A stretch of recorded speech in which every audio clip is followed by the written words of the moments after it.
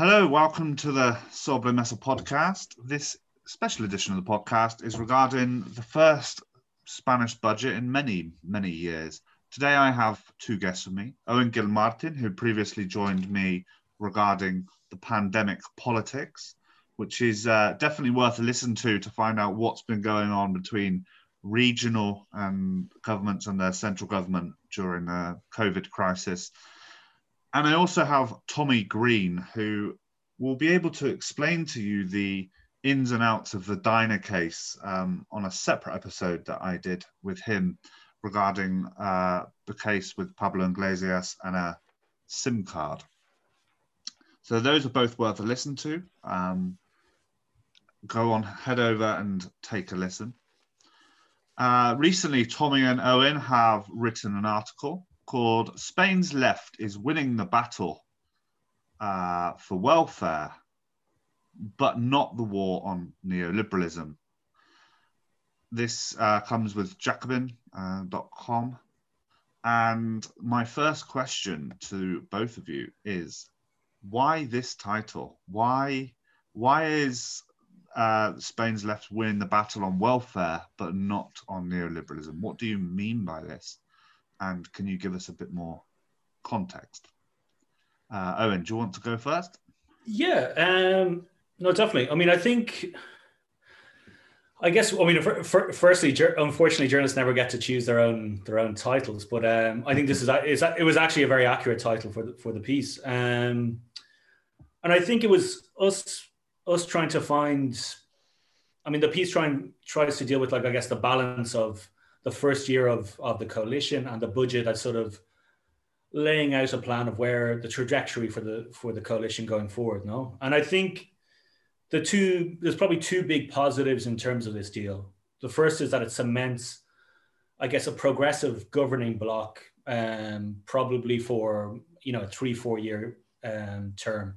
And I think when you think about where Spain was even sort of, a year ago, before last November's elections, the sort of strict polarization around Catalan independence is sort of,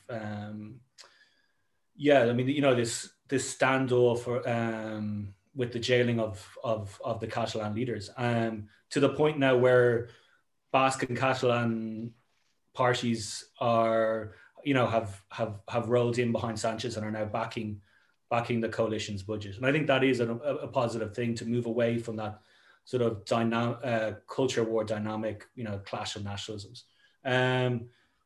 The second thing is the budget basically reverses a decade of spending cuts in one go.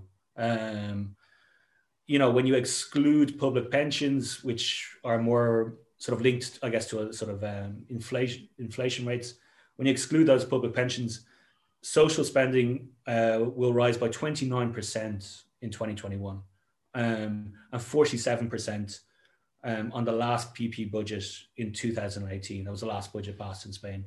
And look, that obviously translates into important cash injections into the welfare state, into public services, new social programs like the guaranteed minimum income.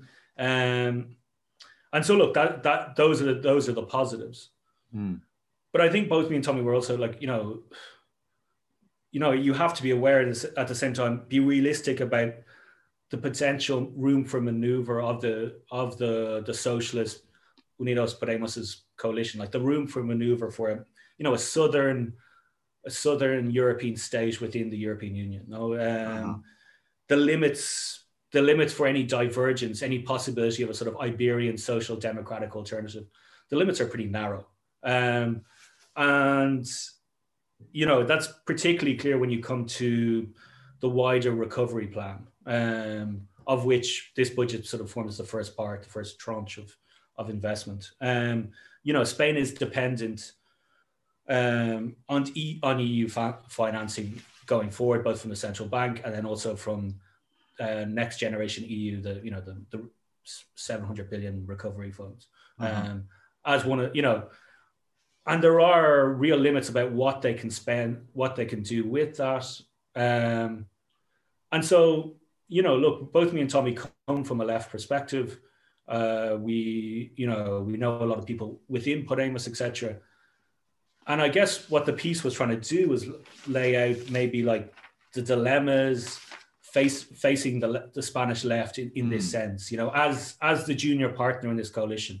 Yeah. This isn't the coalition that was muted in 2016, which would have been a coalition between equal partners. This is, Unidos Podemos in this moment is with its, 35 or whatever MPs.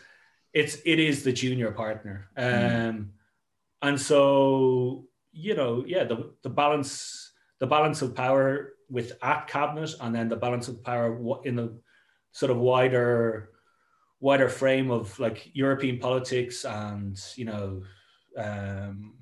the weight of like, I guess the economic domestic elites in Spain, that puts massive limits. This isn't, and so the potential for sort of a social democratic alternative to what we're seeing elsewhere in Europe and in the West, which is a form of, corporate, the sort of COVID crisis leading to I don't know, like, Grace Blakely talks about sort of, state monopoly capitalism, right? The sort of consolidation of corporate power and the sort of interpenetration of the state and like the major corporations. And well, we can talk about this later, but you can see that in the recovery plan between the IBEX 35 listed companies and the government. So like, I think that's what we were trying to find, the balance between acknowledging there's a lot of great stuff in there, in particular the reversal of austerity cuts, but public spending by itself is not a catch-all solution. And we also tried to look at some of the the limits to the wider recovery plan. And Tommy? Yeah, so sort of taking, just to sort of expand on a few points that were raised there. I mean, this firstly in parliamentary terms, as Eoghan's just kind of set out, last week's vote doesn't only consolidate this progressive, alternative, plurinational parliamentary bloc that actually voted in the government in January. It actually expands it. So in January, in the investiture vote, there was a very, very slim margin. The government was voted in by 167 votes, with 165 voting against. And last week, the budget passed with 189 votes against 161. So it was a significantly more comfortable margin than the January parliamentary majority, and also it was a more left-wing majority because parties like, for instance, Esquerra Republicana, the Catalan Republican left party, abstained for the vote in January, and has abstained or hasn't voted for I think I'm not sure if it abstained or voted against the state of alarm vote, but certainly Sanchez, Prime Minister Pedro Sanchez, basically sought and brokered the support of centrist formations, including Ciudadanos, to pass those bills, and in the end, Ciudadanos obviously wasn't part of the parliamentary majority for the budget. So I mean, this firstly is important, not only in kind of setting out or marking out a path towards potentially more progressive legislation to come further on down the line, and consolidating what is kind of inherently quite a fragile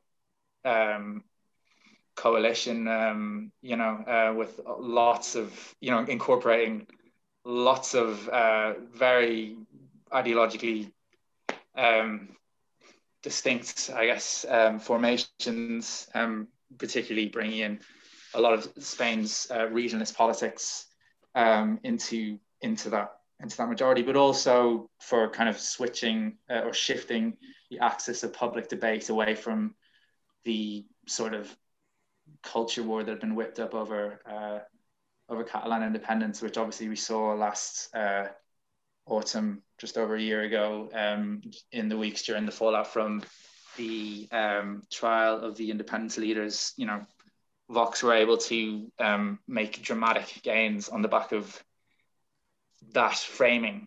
And, you know, I mean, Eoghan and myself have sort of made the analogy between, and we're not the only ones to do this, but like between the Catalan issue and Brexit and the difficulties Labour had trying to operate within that similar kind of culture war terrain. So that is, as a first point, you know, that really is significant. Just the cementing of the progressive parliamentary bloc and kind of an attempt to diffuse some of those tensions around the national question, particularly ahead of a upcoming regional election in Catalonia. And also, yeah, you know, after years of legislative gridlock, actually managing to secure some of those really quite significant public spending increases. Some of those figures have just been kind of outlined by Eoghan there. And also, in particular, I mean, this possibly is inevitable, but, you know, with particular emphasis on areas of the welfare state, which have really, you know, the hacking away of which really have been exposed during the months of the pandemic. So, you know, thinking in particular of the health service there.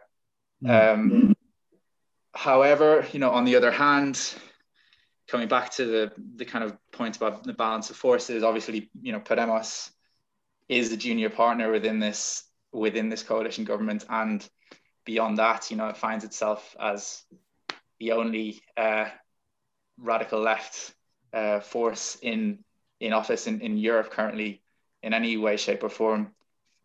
And, you know, and Spain's structural position, you know, within Europe is also, you can't be ignored here. I mean, we're not talking about a majority Podemos government or a government where it has a similar number of MPs as the PSOE, and we're not talking about a radical left government in France or Germany or the UK. So that obviously has to be taken into account as well. And I think also just another point as well to make here is, you know, it's something we're also trying to make clear in our piece when we're laying out these very, you know, Podemos' kind of strategic wagers here is also the evolution of the party. I mean, even now when you you know, and even in some of the discussions I'm listening to now around Podemos, it is often still, particularly outside of Spain, discussed in or understood in the terms of its kind of initial iteration when it was, you know, when it had a lot more momentum, and it was much more clearly a project which is articulating a political alternative to neoliberalism, when it had a good deal more, when it didn't find itself as I suppose as isolated as you might say it is now, after the defeat of Corbynism last year, and and wider defeats for the left internationally. So it's also sort of trying to situate the coalition and Podemos' position within it, within this broader context in terms of what it can achieve in political economy. That is, I guess, part of what we're trying to do in the piece. Whether we achieve it or not is perhaps another question, but that's certainly the kind of the two sides of the equation that we're trying to kind of weigh up. The piece is really interesting because you talk about winning the battle on welfare, which, as you pointed out, has really been eroded over the past 10 years, and due to the European Union imposed austerity that the PP agreed with, really. With an increase in spending in nearly all areas of the economy, healthcare, social care are some of the biggest areas. Like, they're huge. And Pablo Iglesias himself has talked about, the care sector being something that he is passionate about. How is the government going to manage this? And what is to say the money won't be wasted by right-wing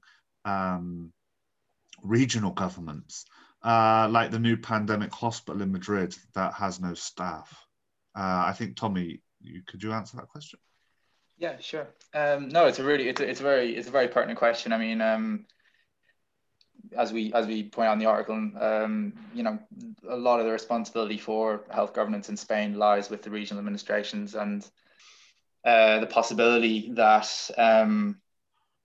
funding increases or that policy initiatives won't go in the kind of progressive direction they want, the central government may want those policies to go in, or that the money may not be, you know, siphoned into perhaps into, whether it's into the hands of private firms or into kind of ineffectual projects like the one you just mentioned. You know, it is I'm sure it is something that the particularly Podemos Unidas Podemos ministers were very much aware of when they were trying to put together this deal. And I mean, you know, it's in terms of the kind of the longer term effects of something like that, you know, it's almost a bit like for, I guess, UK listeners who might be tuning into this, it's almost like a bit like New Labour's record in the NHS. You know, New Labour were able to say that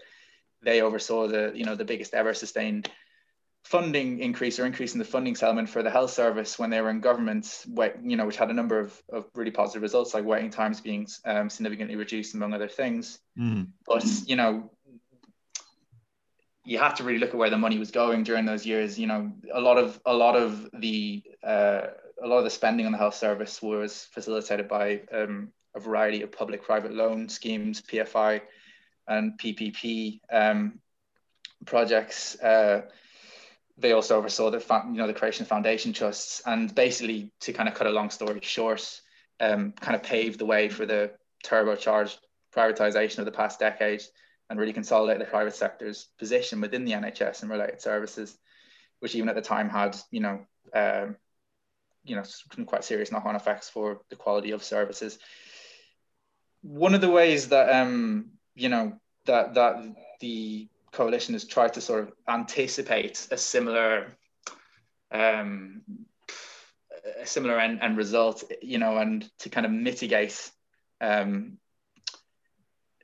if this, you know, you have to kind of accept to a certain degree that, you know, similar structures are kind of in place in various regions within Spain's public health system. One of the ways they've tried to kind of anticipate this is by kind of targeting their spending commitments to areas of the health service that are less or that are least directly affected by outsourcing. So, for instance, they are putting €1 billion into Spain's network of primary care centres, as well as 600 million into nursing homes and 700 million of the Euro recovery funds towards building up home healthcare. So, you know, they may seem kind of, it is, I suppose, as part of the kind of the overall 5 billion spending pledge, it is only a portion, but you can kind of see ways in which Unidas Podemos ministers are trying to kind of anticipate this money kind of going into, potentially a kind of the black hole of the, you know, mismanagement of some of the regional administrations, particularly with an eye on Madrid, Andalusia, Catalonia, for instance. To a certain degree, there are certain elements that they don't have power over. But they are making an effort, I guess, to try and ensure that that some of this money does really go towards sort of reinforcing and patching up a health service that has been obviously depleted over the previous decade. But yeah, look, there are big question marks, you know, even in terms of one of the promises, one of the short-term promises just to draft in 10,000 healthcare workers, basically to ensure staffing levels are sufficient, for the final phase of the pandemic. 10,000 health workers. It's lots of countries say they want to do things like this, but the actual reality of trying to see something like this through is actually very difficult. In the UK, the Conservative Party last year promised 6,000 new GPs by 2024, having basically failed to recruit 5,000 GPs in the previous 5 years. Actually, they had pledged 5,000 more GPs in 2015, and the result was basically a net loss of 1,000 by 2020.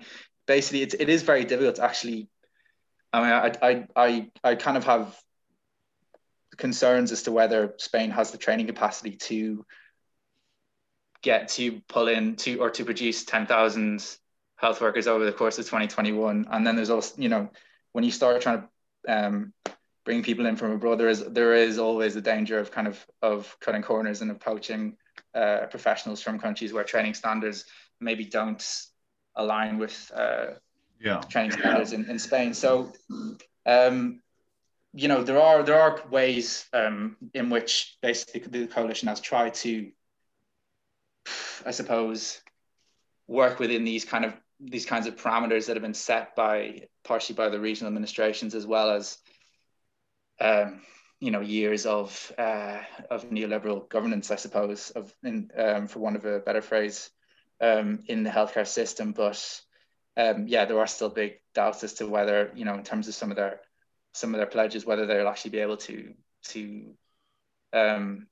realize them. Okay, there's an increase in spending on housing, education, childcare. I mean, these are some of the other big areas that the welfare state is being reinforced. But as one of the people said in your article, these spending promises look good on paper, but in reality they don't work as well, which I think you were just sort of hinting at a bit, Tommy. Eoghan, can you expand a little bit more on that? Yeah, I think that was a quote from Nacho Alvarez, who led Unidos Podemos' negotiation team. I mean, in the sense, and I think this is to their credit. They recognize they're very realistic in these terms. Like, I mean, I think he was referring in particular to the fallout from the first 6 months of the guaranteed minimum income scheme, which was going to be one of the sort of, and probably still can be one of the sort of star social programs of this coalition, to basically cover a big hole in the sort of safety net in Spain's welfare state.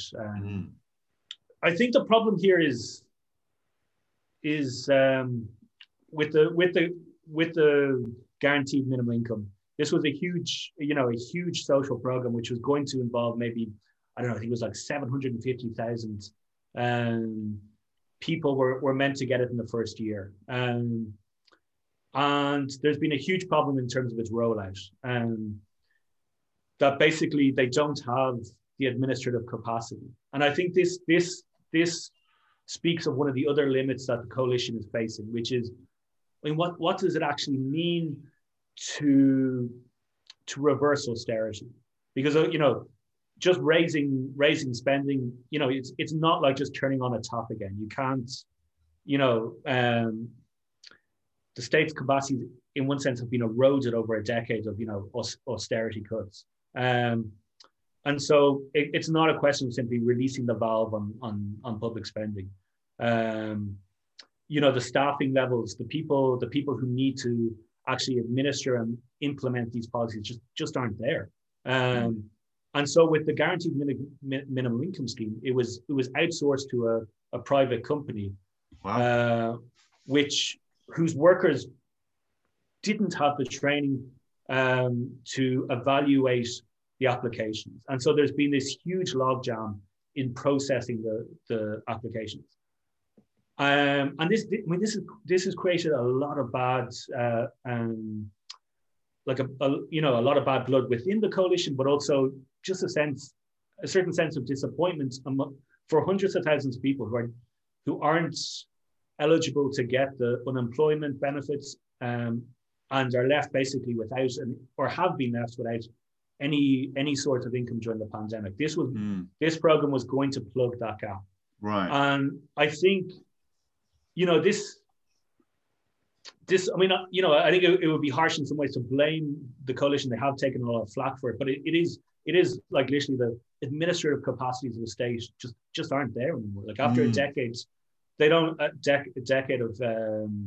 of austerity and cuts, they don't have the personnel to and the trained personnel needed. And I think one of the weaknesses of this budget is that you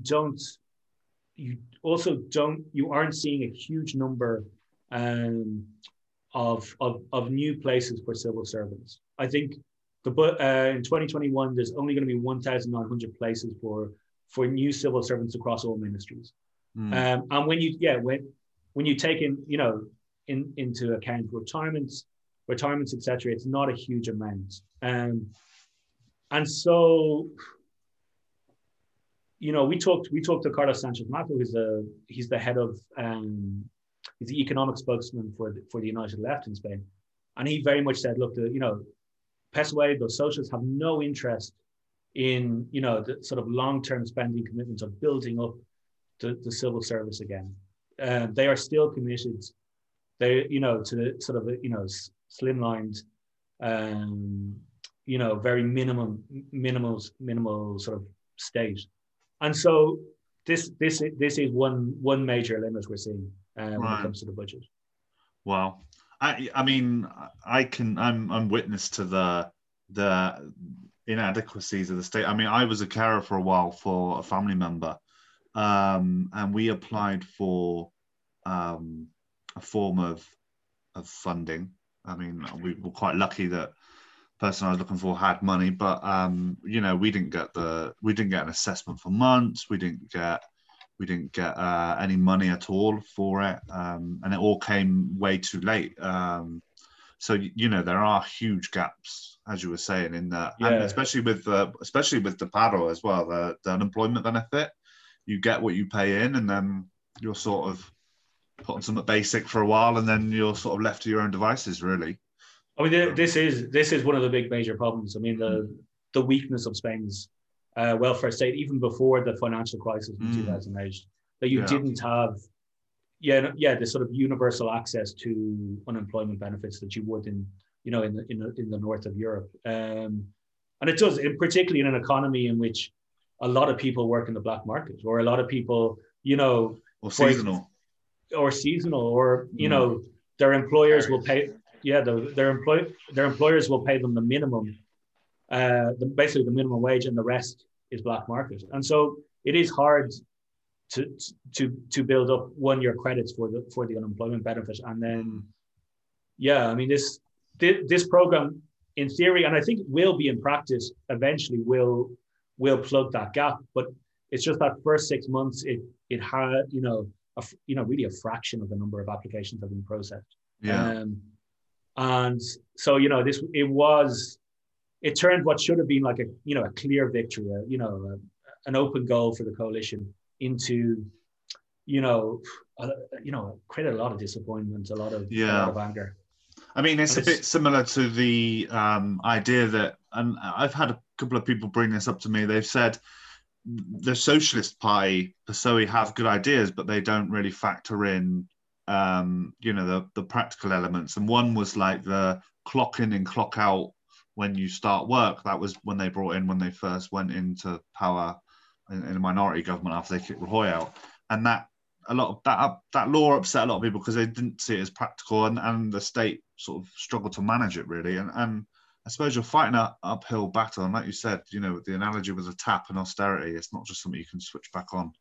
I suppose we're going to see a lot more of these battles, hopefully. Not hopefully, sorry. We're probably going to see a lot more of these battles. Hopefully they can, try and find a way around and getting the state to do it, really, or carry them out. 26 billion on green energy transformation, 23 billion on digitalization. Two of the biggest spend areas. It's partly it's partly dictated by the EU that this has to be spent on these areas. You know, this is what the money's for, sort of thing. I'll probably not use the word dictated, but you know what I mean. Like, these are the areas you have to spend the money in. You call it in your article a corporate-led recovery fund.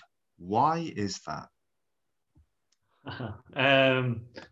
No, exactly. What, as you say, Spain will receive 72 billion in transfers from the next generation EU rescue funds. Like after Italy, it's Spain is the country which will receive the largest share, and with an additional option of 70 billion more in euro for in loans. But it's not clear if they're going to actually take those up. I mean, look, yeah, Sanchez talks about these funds being used, I guess, to modernize Spain's productive model. That's the term he tends to use. Yeah, as you said, 2/3 going to the green transition and digitalization. But it's taking place within a framework, heavily weighted towards public-private partnerships. This both at the European level and in the Spain's own recovery plan. And so much, and I think also one of the other things is a lot of it is heavily weighted towards capital intensive, large scale, high tech infrastructure projects. And this is something which we saw before after 2008 with Zapatero's stimulus plan. Like the focus was on big infrastructure projects. This time it looks more rational. There aren't like sort of airports in the middle of nowhere, etc. But like there is problems. Like it is likely to bet from what we know, and there's a lot of things we still don't know, like the details of what projects will be actually approved, etc. But these type of large scale capital intensive projects are going to benefit certain sectors which have been dominant in the Spanish economy for the last decades, and it's not a plan that looks like it's going to try and address the imbalances in Spain's current economic model. So, for example, one thing we do know is that 8.9 billion, the coalition are going to invest 8.9 billion in renewable hydrogen. New technology. Really only big corporations can carry these out. And this 8.9 billion will probably, is most of it's going to go to the three big energy companies in Spain. And a company like Iberdrola, if you look at the sort of, I think the Basque regional government already has it in his plan. It's going to set aside, I think, 1.8 billion for Iberdrola to digitalize its network. It's another project that's been submitted is to build the largest solar plants. And look, this is a corporate-led green transition, which the EU's Green Deal in general, follows this model. And it's, and you can see it elsewhere. It's again, a lot of the actual projects haven't been approved. They will be approved in the next number of months. The Andalusian regional government is looking to build a second metro line in Sevilla, which again will be a private or public-private partnership. There's a long list, no? And so I guess one of the problems here is that the idea which the left have been championing the last few years, that a Green New Deal, its slogan was system change, not climate change. The idea that you can't address climate change without actual system change. The EU's Green Deal, the new has been lost at some point because it probably it's just too associated with Roosevelt and the socialist 30s, etc.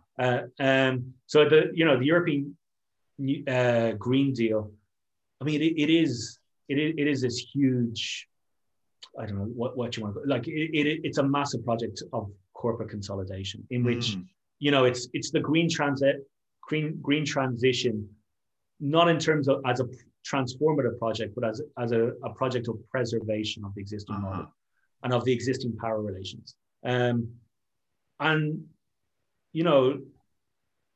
think it'll be interesting to see, because I think part of what the Green New Deal proposes is that it's not necessarily these huge, high-tech, capital-intensive projects which are key to the green transition. It's more, labor-intensive projects like retrofitting housing, like investing in the care economy, but on a much greater scale than this budget does. And the promise of abundance, that climate change doesn't necessarily mean cutting back, from green austerity. It can mean a new form of abundance, of new social goods, new social, collective consumption, maybe free public transport, those type of things. Now, I don't expect any of that to be here, but it is a green transformation, or it is a green transition tailored for these big corporations. And I think one of the things we haven't maybe talked about is, I think when you have the sort of culture war dynamic in Spanish politics, when you have this clash of nationalisms, you have the threat of the extreme right, and when you have like Pablo Casado talking about social communist governments, etc., what tends to get lost is the fact that probably the most important source of support for Pedro Sanchez is that of BlackRock, Spain's largest international investor. If we forget about Bildu and Esquerra Republicana, the key force of backing Pedro Sanchez in this moment is BlackRock and Larry Fink at COE, and BlackRock, I think it's invested in 19 out of the 35 listed IBEX companies. It's the largest shareholder in multiple of the banks, and it's the company most likely to benefit from firstly, it's one of the, I think, if not the largest, it's one of the largest investors in Iberdrola. It's going to be the company that will benefit most from the two big bank mergers that are currently on the table. Bankia and Caixa, and BBVA and not Santander. What's the other one? It's the other Catalan bank. It's Sabadell. And it's going to be. It will be the biggest. That merger will be the biggest shareholder in BBVA, and so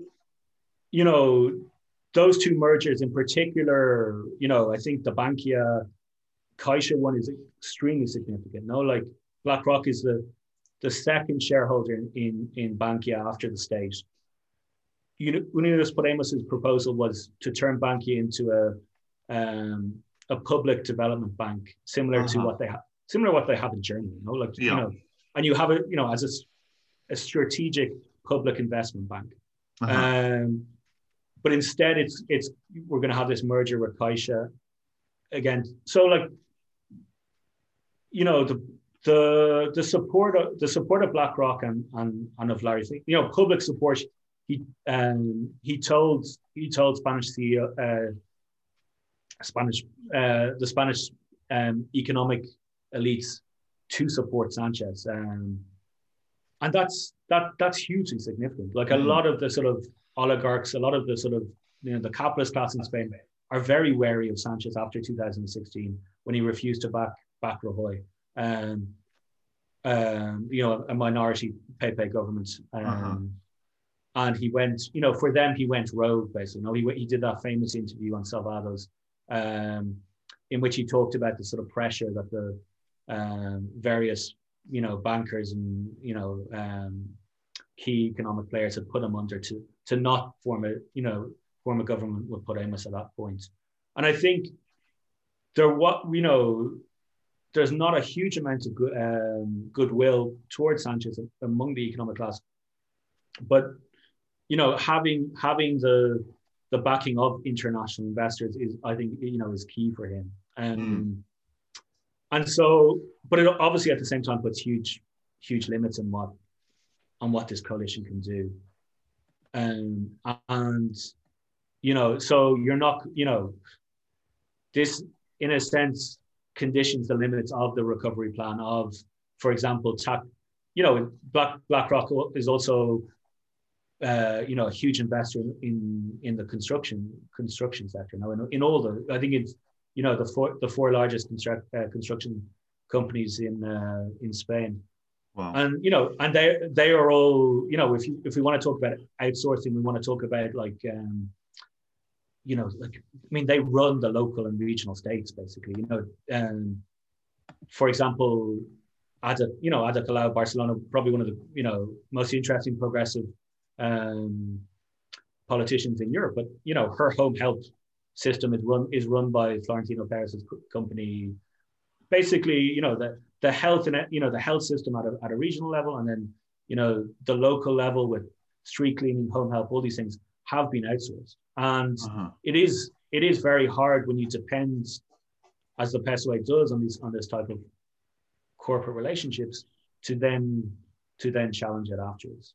I mean, the PSOE is kind of difficult to try and explain to people with the word socialist in their party name, that they're not socialists. They're centrists economically. Exactly. No, exactly. Like it is. Yeah. It's a coalition with three factions. You have Unidos Podemos, you have the centrist around PSOE around Sanchez, and then you have the Troika, basically. Compared to 2015 when Podemos started, they've lost a lot of power. I mean, and even recently in the regional elections in the Basque Country and Galicia, they were basically eradicated in Galicia, and they lost half their seats, I think, in the Basque Country. So they have lost a lot of power. Pablo Iglesias is a very good strategian, in my opinion. But so Podemos obviously have to be careful how they balance this act in the coalition. But so do the PSOE. They have to obviously also be careful because they rely on Podemos's support. So where can you see the coalition going from here? Because even people on all sides seem to say that the coalition is strong. And as you pointed out right at the start, Tommy, the votes for the budget was a lot bigger than the investiture vote. So Tommy, where can you see this coalition going with regards to the context of this budget?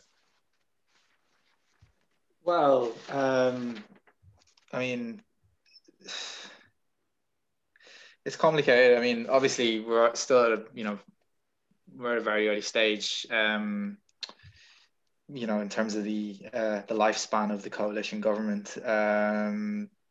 But essentially, one of the things that we tried to lay out in the article was, in terms of Podemos's kind of strategy on co-governance and I suppose its relationship with the PSOE and vice versa, is that its wager here is essentially that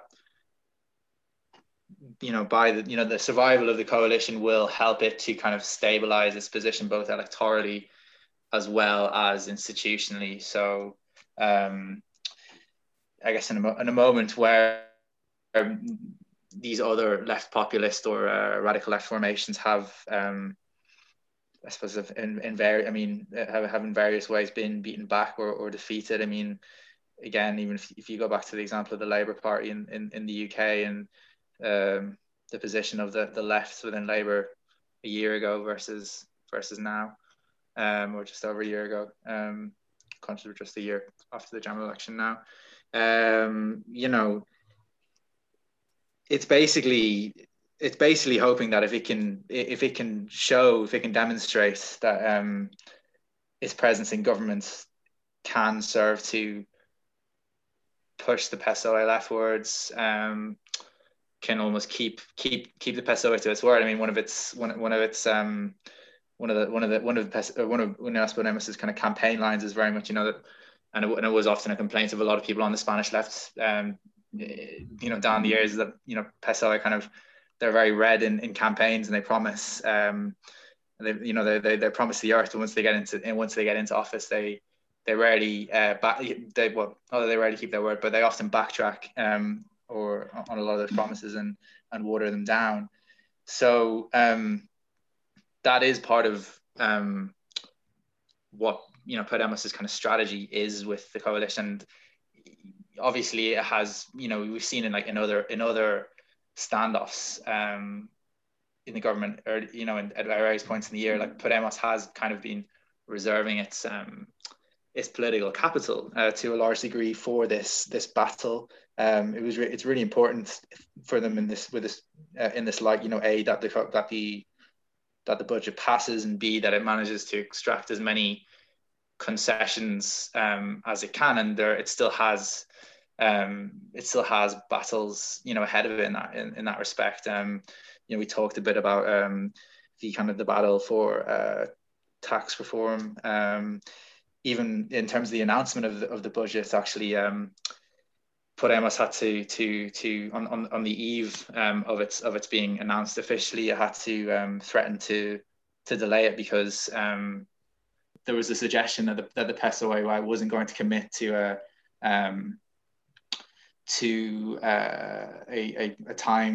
schedule or a time frame for getting rent control legislation in front of Parliament.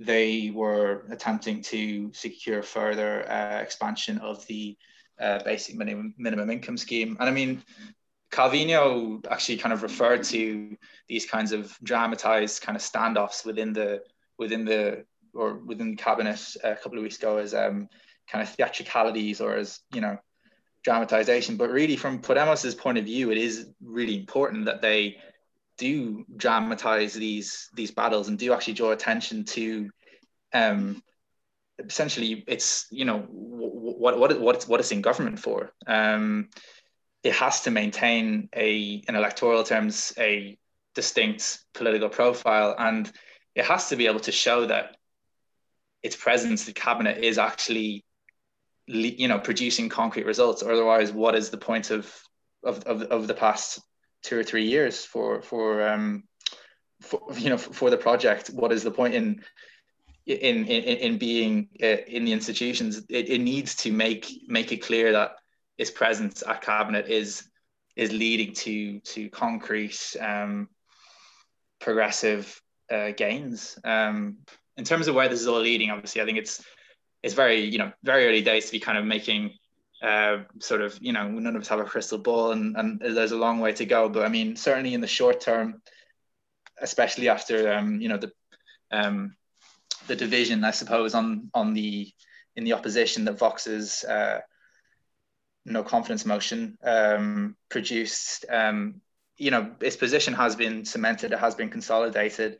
It is in a better position than, you know, I think if somebody had said, you know, this is the position they'd be in a few months' time, I think, you know, you'd be quite satisfied with that.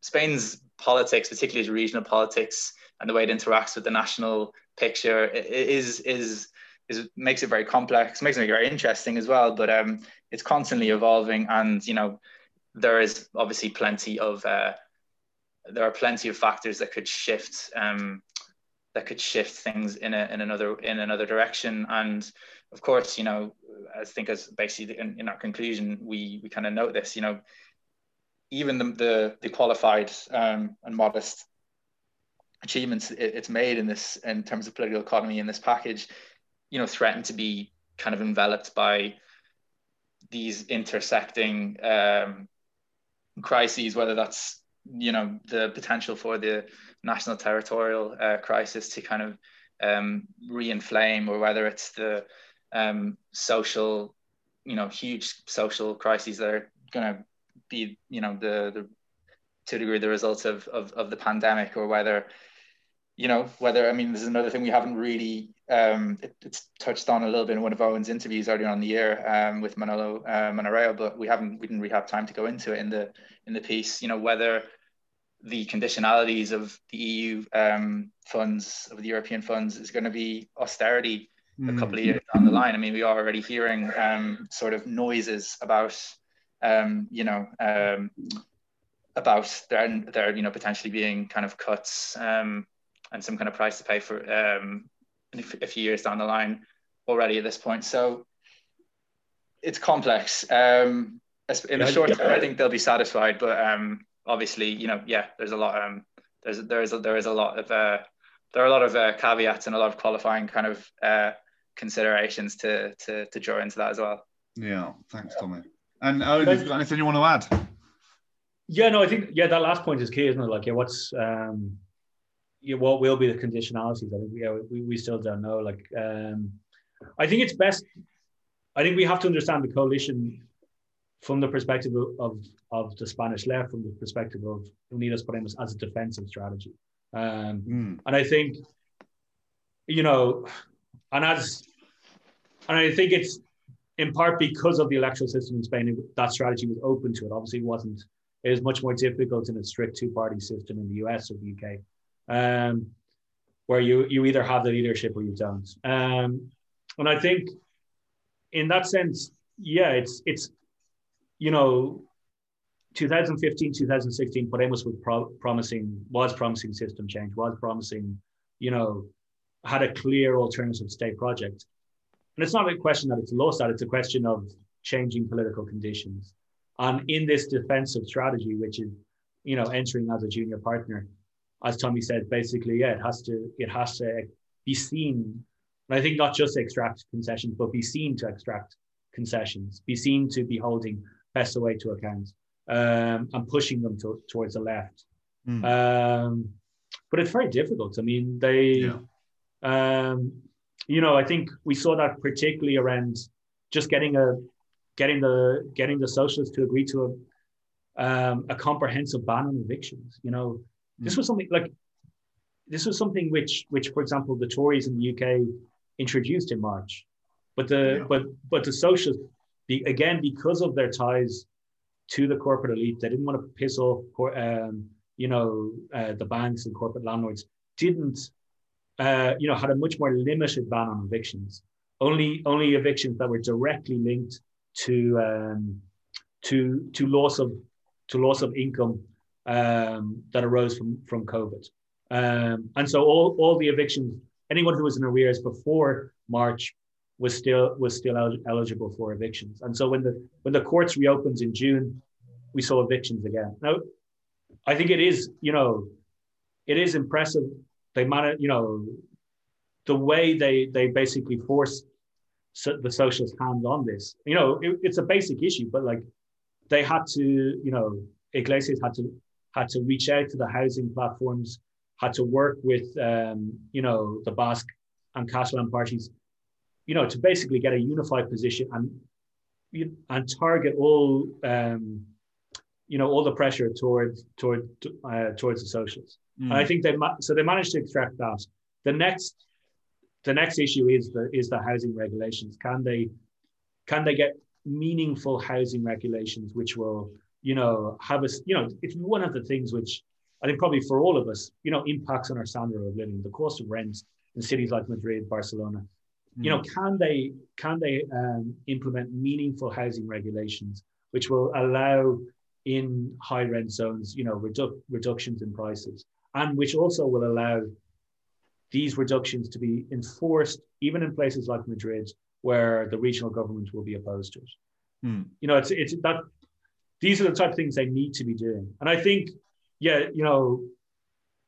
I'm sure they are also, I don't know if this is true or not, but I'm sure they're also, what is the sort of longer term trajectory of this coalition? Because I think one of the key issues is who will set the terms of its collapse, or who will its end? What will be the point of contention around which the the coalition which will fall apart, or they'll go to elections, or whatever.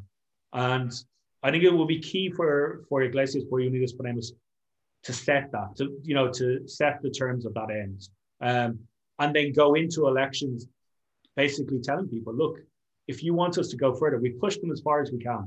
We've pushed these neoliberal centrists as far as we can to the left with our given support, our 35 MPs. If you want us to go further, vote for us, back us. We need more, and so, I think that's going to be, this is, and I think, they are very aware of this in Podemos. This is at least I hope they are, it's a conjunctural alliance. No, like at the end of the day, the project, the PSOE project and the Unidas Podemos project are not compatible. It's a question, it's a question of which is the larger force and can, properly impose its agenda. So I think they need to be looking in those terms, how going forward. Yeah, and I think that's good. And just finishing on that note, it's also it's obviously worth reading Tommy and Eoghan's article that we've just been talking about, but also Eoghan's interview with Pablo Iglesias, where I think one of my favorite quotes was, well, two quotes. One was, "A crisis turns neoliberals into neo-Keynesians," and back full circle to neoliberal again by the sounds of it. And the worst thing, this is the worst thing that the Spanish right could hope for, was the Spanish left being in power when they've got all this money from the EU to invest. So yeah, they were both very, very strong points, I think, that hold true probably for the future as well. Yeah, I think, he's an articulate guy, I know. And I think what you get, or at least what I got from the interview, is also very clear-headed. Like he knows what he knows who he's in bed with. He knows the limits. Yeah, I think he is a very strong political leader. Unfortunately, obviously, you need a movement. You can't just be about leader. But yeah, consummate politician. Yeah, and also I suppose it's what happens when populists get into power. They have to try and find that middle ground that theory hasn't sort of built for them or whatever. And it's quite a common thing, isn't it, to see populists getting into power and then not really knowing. I think his answer on populism was what, for me, one of the more interesting. And I think the Spanish version has a longer answer. It was slightly edited in the English version of the interview. But, he very much says like that, frames Podemos' populism as a discursive tactic in a particular moment. But that like, there is a need to, given the sort of reordering of the political field after 2016, Podemos also had to, reevaluate its discursive strategy. And, it is true that like, it has embraced its role now as a radical left party.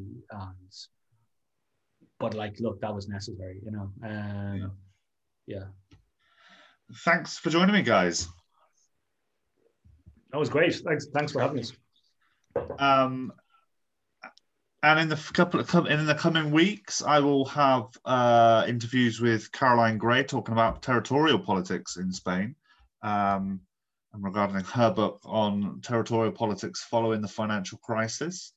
We'll also have a history of anarchism in Spain with Jim and Danny from the Anarchist Book Club podcast.